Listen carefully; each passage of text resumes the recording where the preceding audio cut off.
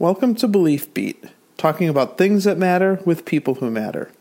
This week we have the pleasure of hearing from three pastors' spouses. Barb Horner-Eibler, who is a pastor in her own right, Andrew Otto, husband of Muriel Otto, and Barb Patterson, Unity member whose husband has been a minister for many years. They'll be answering some questions about the rewards and challenges that come with being married to someone in the ministry. We hope you enjoy their conversation. Without further ado, here they are. I think the one to start with actually is where were you married in this ministerial process? Did you know what you were signing up for in the relationship, or did it just happen to you? Yeah, I can definitely start us off with that. We were married in July of 2013, and at that point, Muriel had just graduated from seminary. I had known her for 7 years, so I'd known her through our undergraduate years, and then obviously through 3 years of seminary. So while I was aware of what prospectively I was getting into, I didn't have a lot of experience other than growing up with what ministers' spouses had signed up for. So luckily, Muriel had two great mentors in Bellingham, Washington, both of whom had something I had never really met before, which was a male spouse pastor. And I spoke with both of them actually at length about the expectations that spouses have in the church. That was a UCC church. Sure. And I was comforted by that. I think most importantly, they impressed upon me the sort of unfairness of my position, that for as long as there has been the church, there has been the pastor's wife, and the expectations that she would be really involved in his job traditionally. And none of that would be levied on me, or at least it would be significantly more subdued. And because you were male? Because I'm male, yeah. And just Alice jumping on the couch in a duck costume with a robe on. A day in the life, right? And as soon as Damien and Rob comes to me, I saw it immediately. Every time I appeared at a church function, it was, oh my goodness, like out of your own consideration, you would choose to show up to this. You don't have to come to these things. And I grew up with parents on pastoral committees and being very close to the pastor families of our congregation. And the pastor's wife was always in charge of. For a while, she played the organ, was in charge of things like bake sales, and that was expected of her. And it struck me how unfair that was, that I was in this position of grace and I didn't do anything to deserve it. A privilege for sure. So at the outset, that is maybe the single greatest sticking point that I found. But as far as instruction goes, both Rob and Damien impressed upon me the importance of setting boundaries and being very clear about what I'm up for being a part of and what types of things I'm not up for doing. And then having a third category of things that I am the last resort for, because it's a profession that demands a lot of your family, and some of that are very easy little things that are just, I'm just going to be around for a lot of crises that need one more person, whether that's running, the projector in the back of the sanctuary because the person who signed up didn't show up, or yeah, I don't know, showing up early to turn on the heat or the lights or something. Easy little things that I probably would not have signed up for on my own, but I'm very glad to do. So that's the third category of things. Up for, not up for. I will definitely do if nobody else is in for it. And I'm very grateful for what they shared with me about that, because while I had been close with pastor families in the past, it had not been as equals is the wrong word, but I hadn't spoken with them as an adult, as somebody who was in a similar situation and looking at a lifetime of service to the ministry. So I knew Muriel and I were together through all of her jobs in seminary, and mostly that was youth ministry and some preaching and being involved with the congregation, but it was lighter duty than full-time ministry, and I was seeking out counsel on what to expect, because it's a calling, it's a lifetime, it's a family job, and I don't know if I'm the most graceful at that all the time. There are certainly hard parts, but I don't know anything else. So I assume they come with every profession. Every professional demand requires something of your family, and I get the joy of being able to live with the wonderful things that come with Muriel's job. The fantastic service that she provides to people is all the energy I need to just keep, getting through some of those, inconvenient phone calls and things like that. But I was very lucky to have two people who shared their experiences, even though they weren't typical, with me at that time. And I'd be very curious, Barb. I'm sure your path was a little bit different. Mine was different for sure. John actually, when we were talking about this, said, "Hey, why am I not on this forum? Because I'm a pastor's spouse too." So yeah, right. Yeah. So we started out. We both knew we were going into ministry at the beginning of our relationship. My ministry has subsequently evolved or devolved, I don't know which, but to a very different place. And so now there are different demands. I would say as a minister's spouse, I've been very fortunate to be in congregations that did not expect me to lead the choir. Actually, they're fortunate they didn't expect me to do that either, or teach the Sunday school, or every congregation has been very gracious in welcoming any ministry I would participate in, but never expecting it, which has been really a blessing. But it'd be interesting. I don't know Barb Patterson's situation. I don't know, when the ministry of being a minister's spouse is not a choice you make, but something that happens to you along the way. Does that change how you see it? Are the resentments kind of through life in a way that maybe you and I already kind of knew about when we got into the relationship and we don't resent? So I don't know. Were there things, Barb, that you didn't know you were signing up for?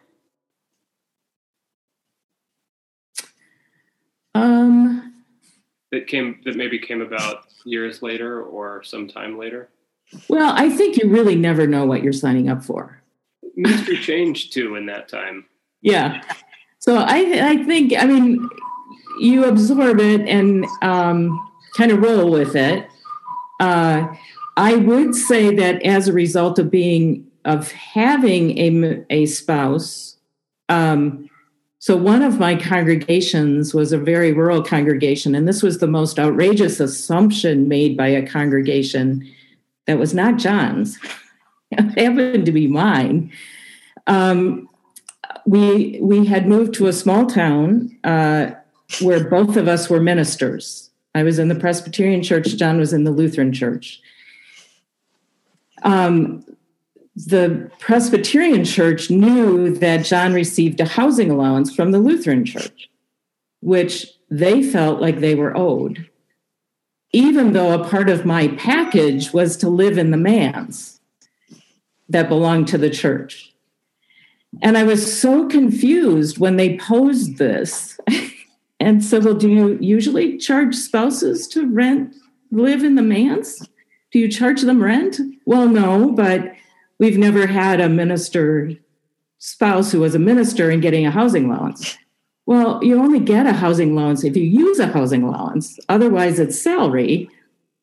And so it was a very confusing picture. But the assumption there was that the minister's spouse, who was a minister, had a housing allowance that should go to the church. So it was a very confusing and not so supportive time that we had to navigate. And I went to medical school.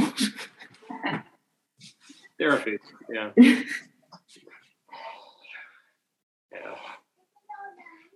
Well, ministry changes over time. Yeah, I think generationally it has changed. Some I don't have a lot of experience with those conversations. I'm sure Muriel and John and Sherry talk about it a fair bit. Just the different things that ministers of our generation want and both want for themselves and want for the congregation, I'm sure, are different. But I suppose that's another forum. Let's see. Next question up. Let's see. Anybody can ask a question. Yeah, feel free to jump in and ask a question. Things that we're musing about. One of the questions that the boys had, how do you find time for each other when ministers work nights, weekends, and holidays? And the other spouse is usually on a regular weekday schedule, or the kids are on a weekday schedule with school.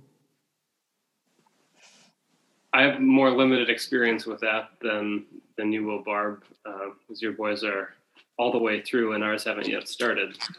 But how do we make time for ourselves when you have a weird schedule and I have a more traditional schedule? I have had a somewhat untraditional schedule. I was home with Alice for a lot of her first year, which was really great. But before that, when I was working, and since when working full time, it takes a lot of coordination. Who can pick somebody up at 5:30 or 6 o'clock?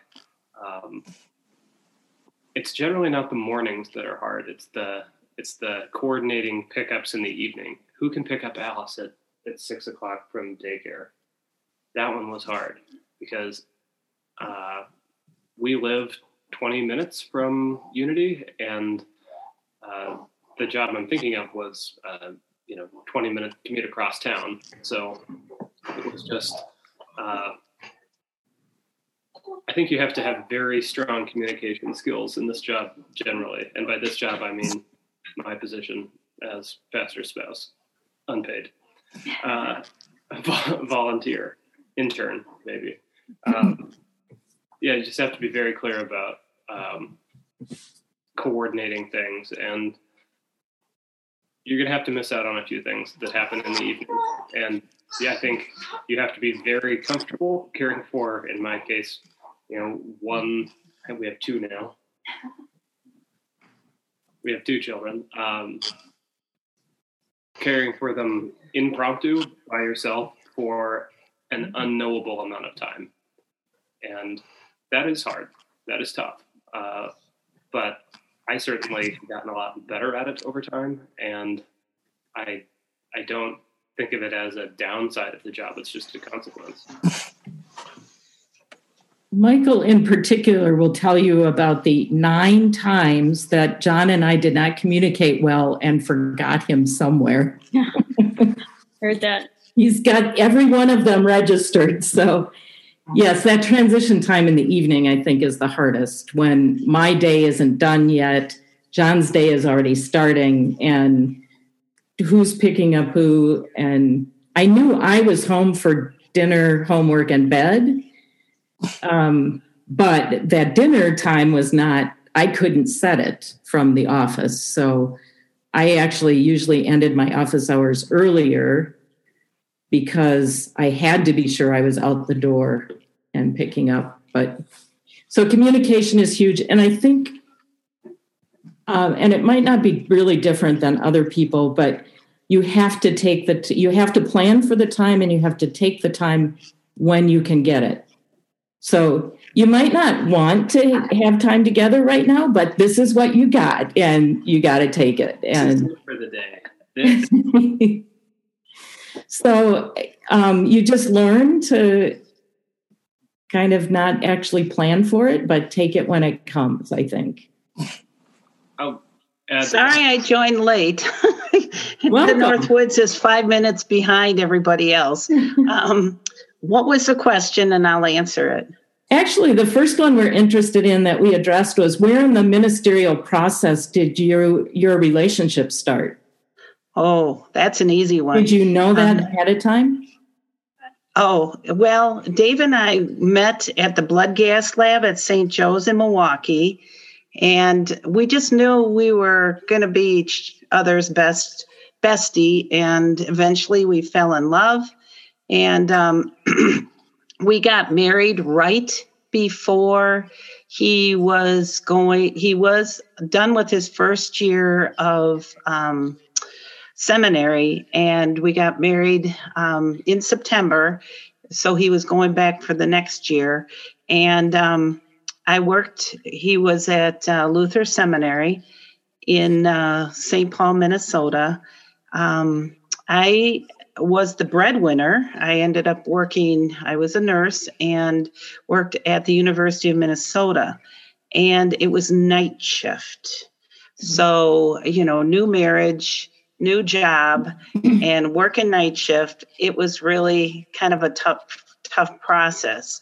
As far as kids go, I can't say we ever forgot them. It was just kind of hairy. We had go-to people in each one of our towns that if for some reason I had to go off to work or he wasn't done with the meeting, we had lots of go-to people. So no, our kids can't say we forgot them. Sorry, Barb. Well, Michael is deeply offended by all of these experiences. Yeah. All right. That sounds like a good place to lead into, how did the kids take ministry? And maybe you've had, what is the most embarrassing moment one of your kids did at church?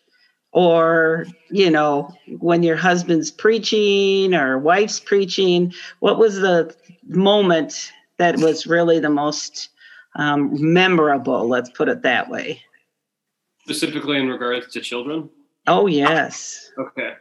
I will be very short. My children have not yet. Yeah, they haven't had time to get into trouble yet. And there is no aspect of church that Alice does not love.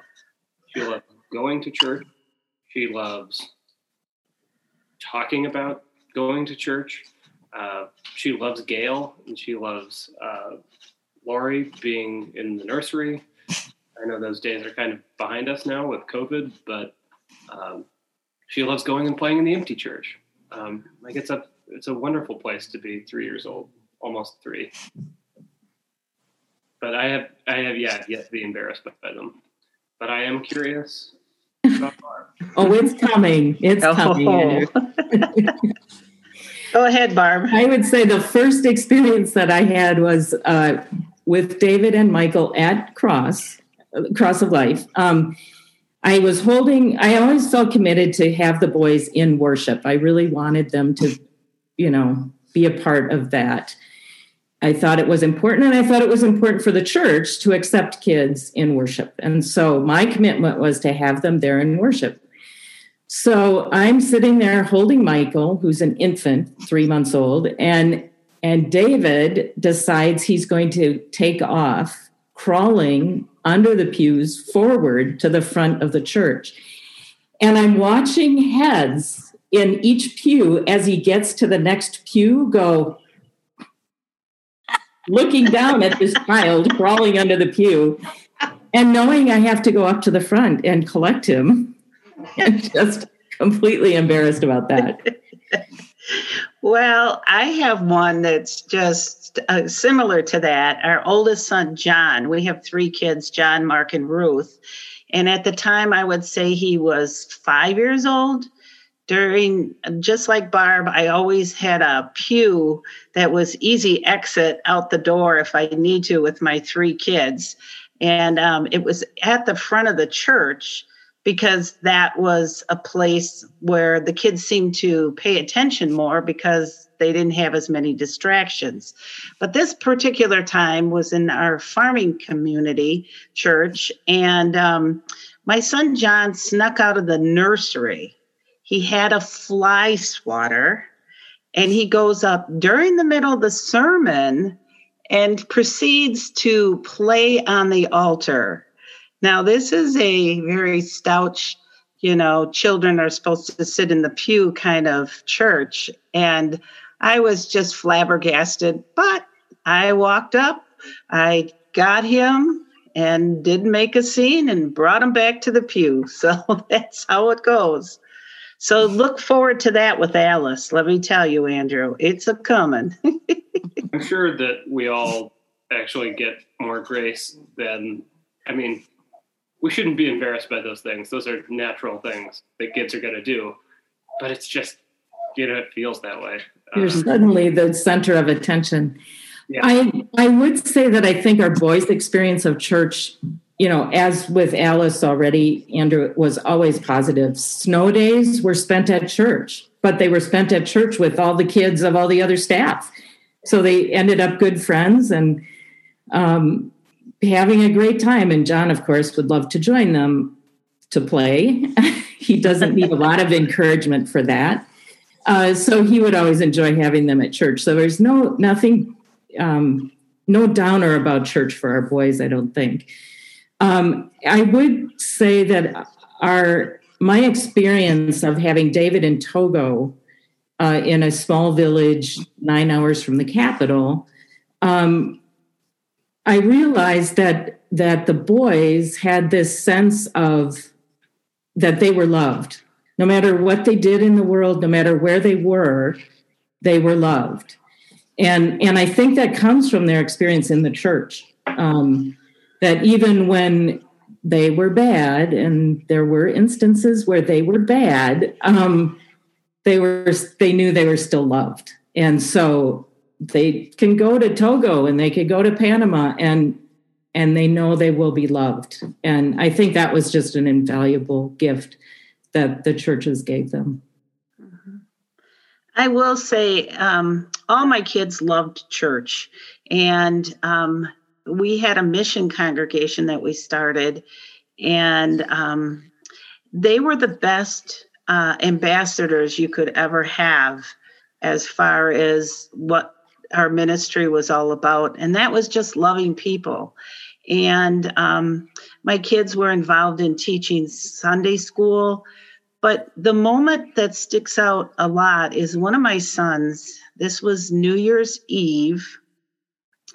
And he received a phone call. And so they were like 8, almost 17, ready to graduate from high school.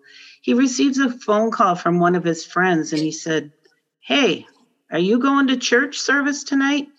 And my son would say, "Yep, I'm going." Okay.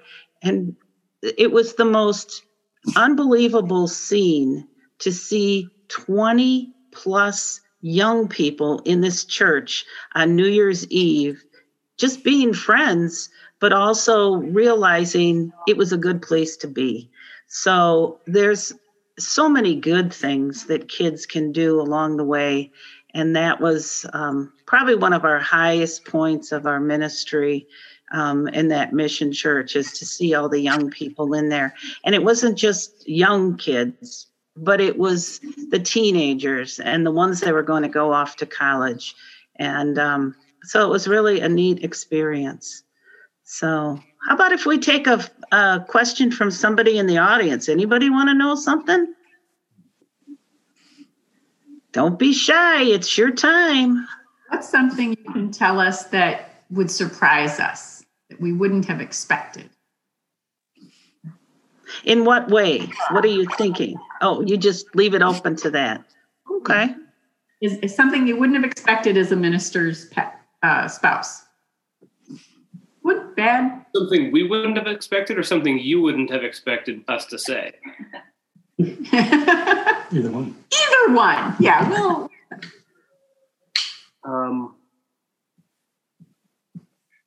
Speaking just from pre-COVID times, we are actually at church a lot, and that's I think the assumption is that we are there just kind of on Sunday mornings, but usually, most often a week, and maybe I'm overstating this, but pre-COVID, it would not be unusual for us to both be at church 3 times or 4 times a week, even for a short spell. So I'm in the building a lot, doing, watering plants, things that don't matter at all. I keep the plants alive in Muriel's office. But we're in the building, and we duck our heads into all sorts of things. Ferrying kids to, I took a group of kids to Culver's the day before the evening of the lock-in. What was that? No, it was packing for the Boundary Waters trip, right? Mm-hmm. Yeah, I don't know. And we actually ran into another, it was a parent-sponsored group of kids at that Culver's, preparing to pack for the Boundary Waters. That's just an anecdote to what I think is an interesting tidbit. Thank you. Barb, how about you?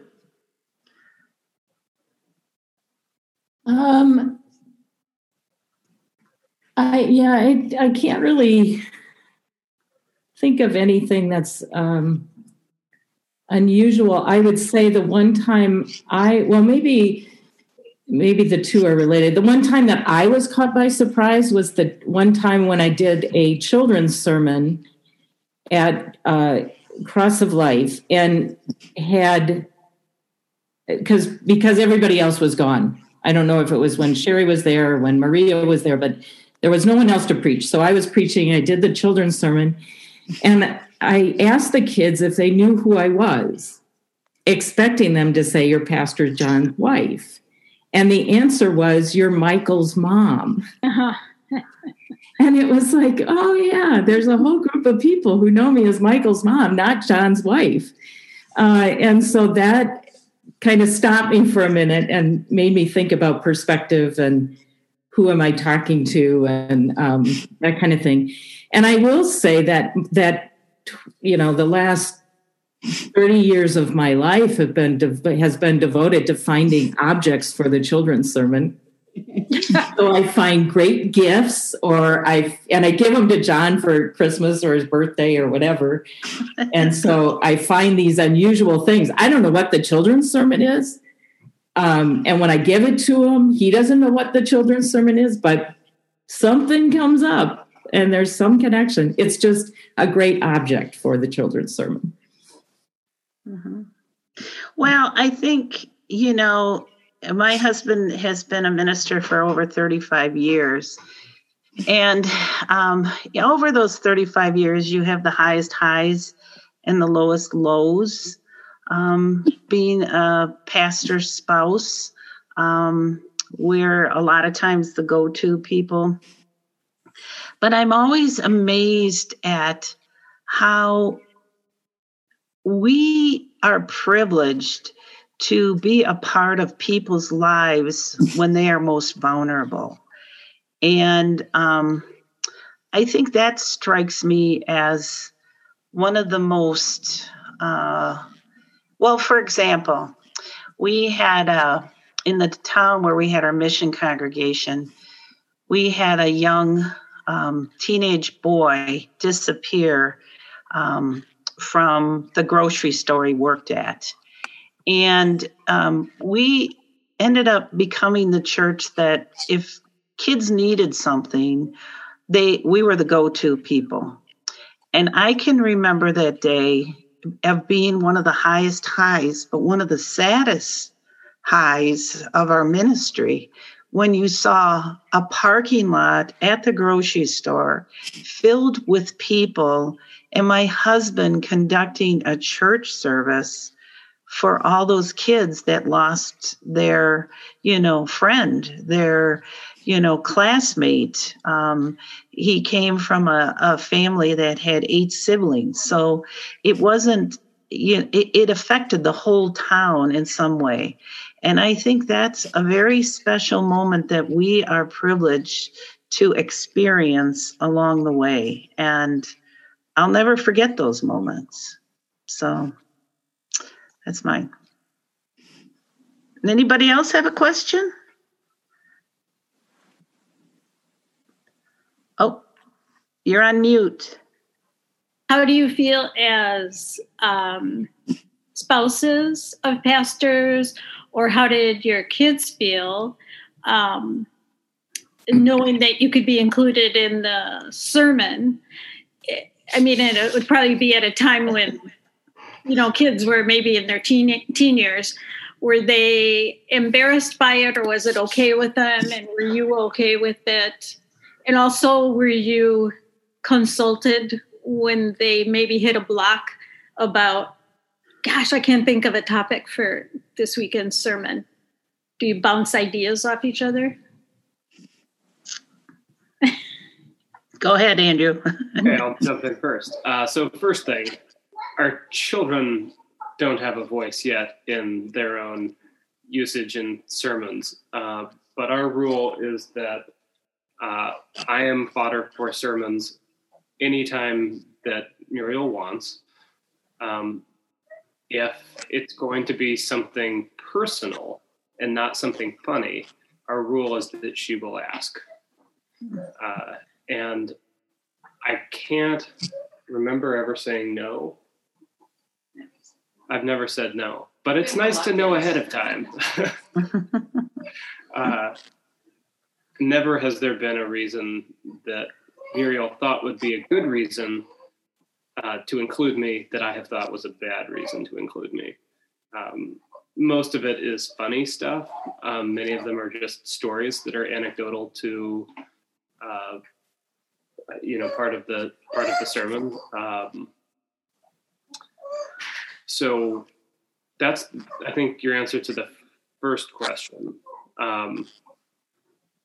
Your second question was, can you remind me, Debbie, what your second question?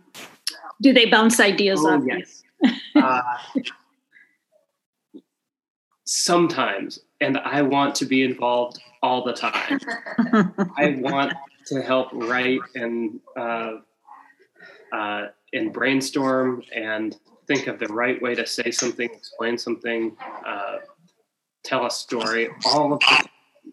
And Muriel lets me in about 1 out of the 10 times I offer. Did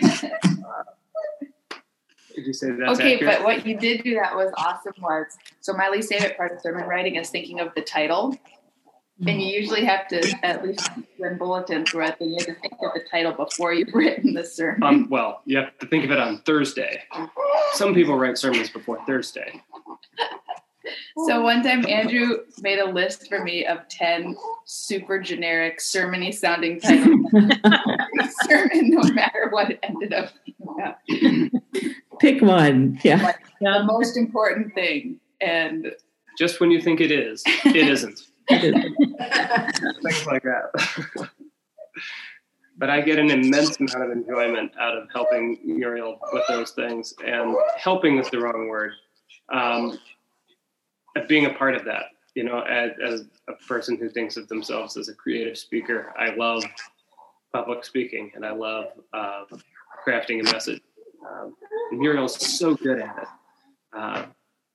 that I want to be involved somehow. Anyway, that's me. Barb's. Go ahead, Barb. I would say we talk about the sermon a lot in the development stage. John writes it for sure, but we talk about ideas. We talk about what in the scripture reading for the weekend strikes you. Illustrations. Sometimes I have an illustration to share to demonstrate something.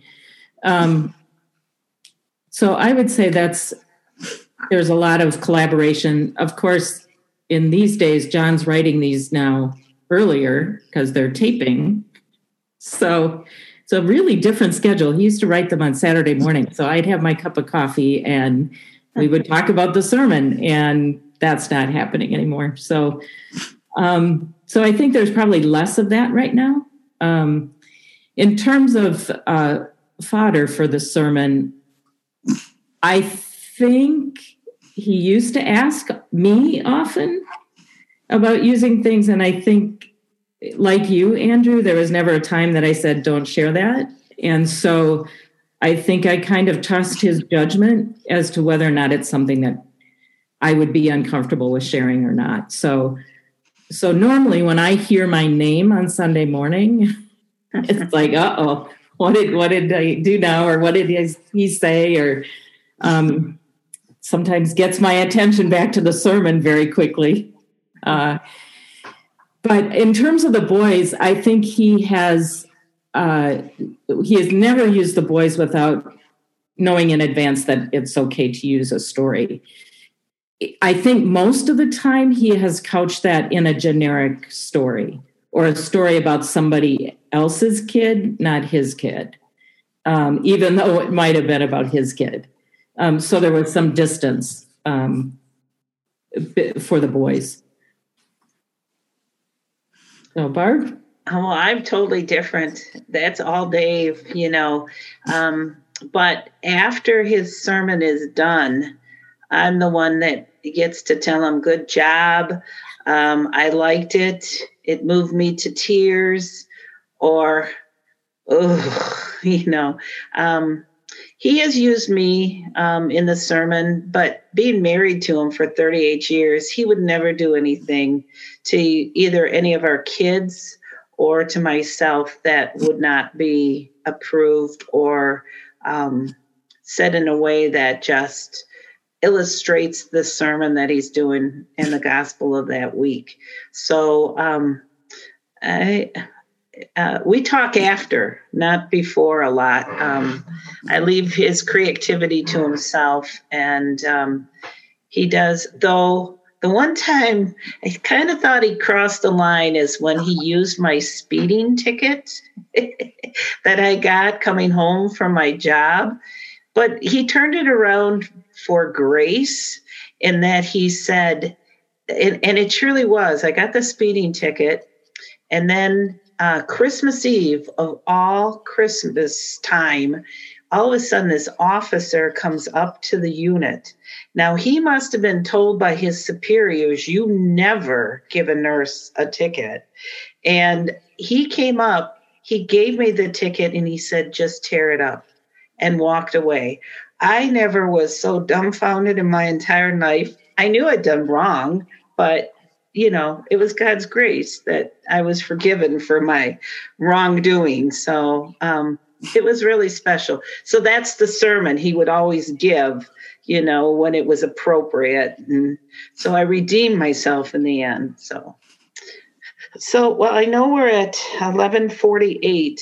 How should we wrap this up, guys? Who has one last question or from one of our spouses that we really should answer in a couple words? What about that question about the best use your car's been put to? Oh, okay.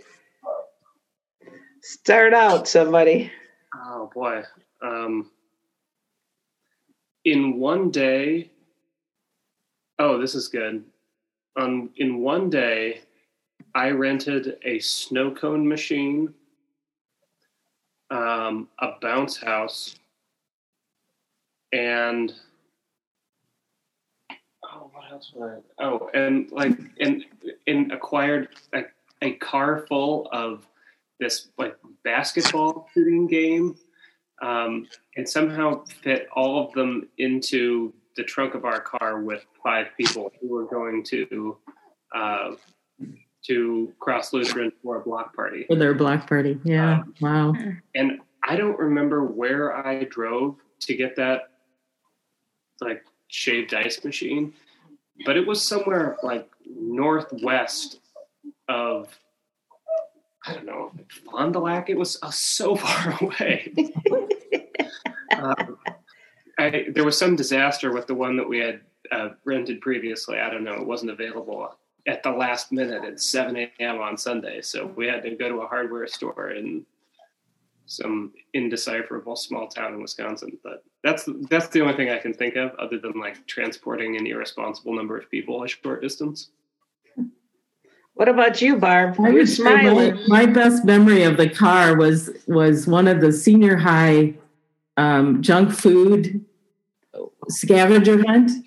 Oh my goodness. And I had 3 football players in my back seat. So the car was already riding low, and then they stuffed themselves wherever we were. And oh my goodness, in and out of the car. And that was just really a fun event. Well, my husband started a mission congregation, but I would say probably for about 5 years, we worshiped in a junior high gym. And so every Sunday, our car was loaded up with sound equipment, speakers, you name it, altar stuff. It was packed, and it was called Here It Comes. And it was just, it was kind of nice when we had a permanent home then, that we didn't have to haul that stuff around. So I want to thank each and one, especially to Barb and Andrew for agreeing to do this, for Matt for being the Zoom person for us, and for you guys for attending our little group. I hope you go away with some good information, little tidbits you didn't know. Thanks to everybody.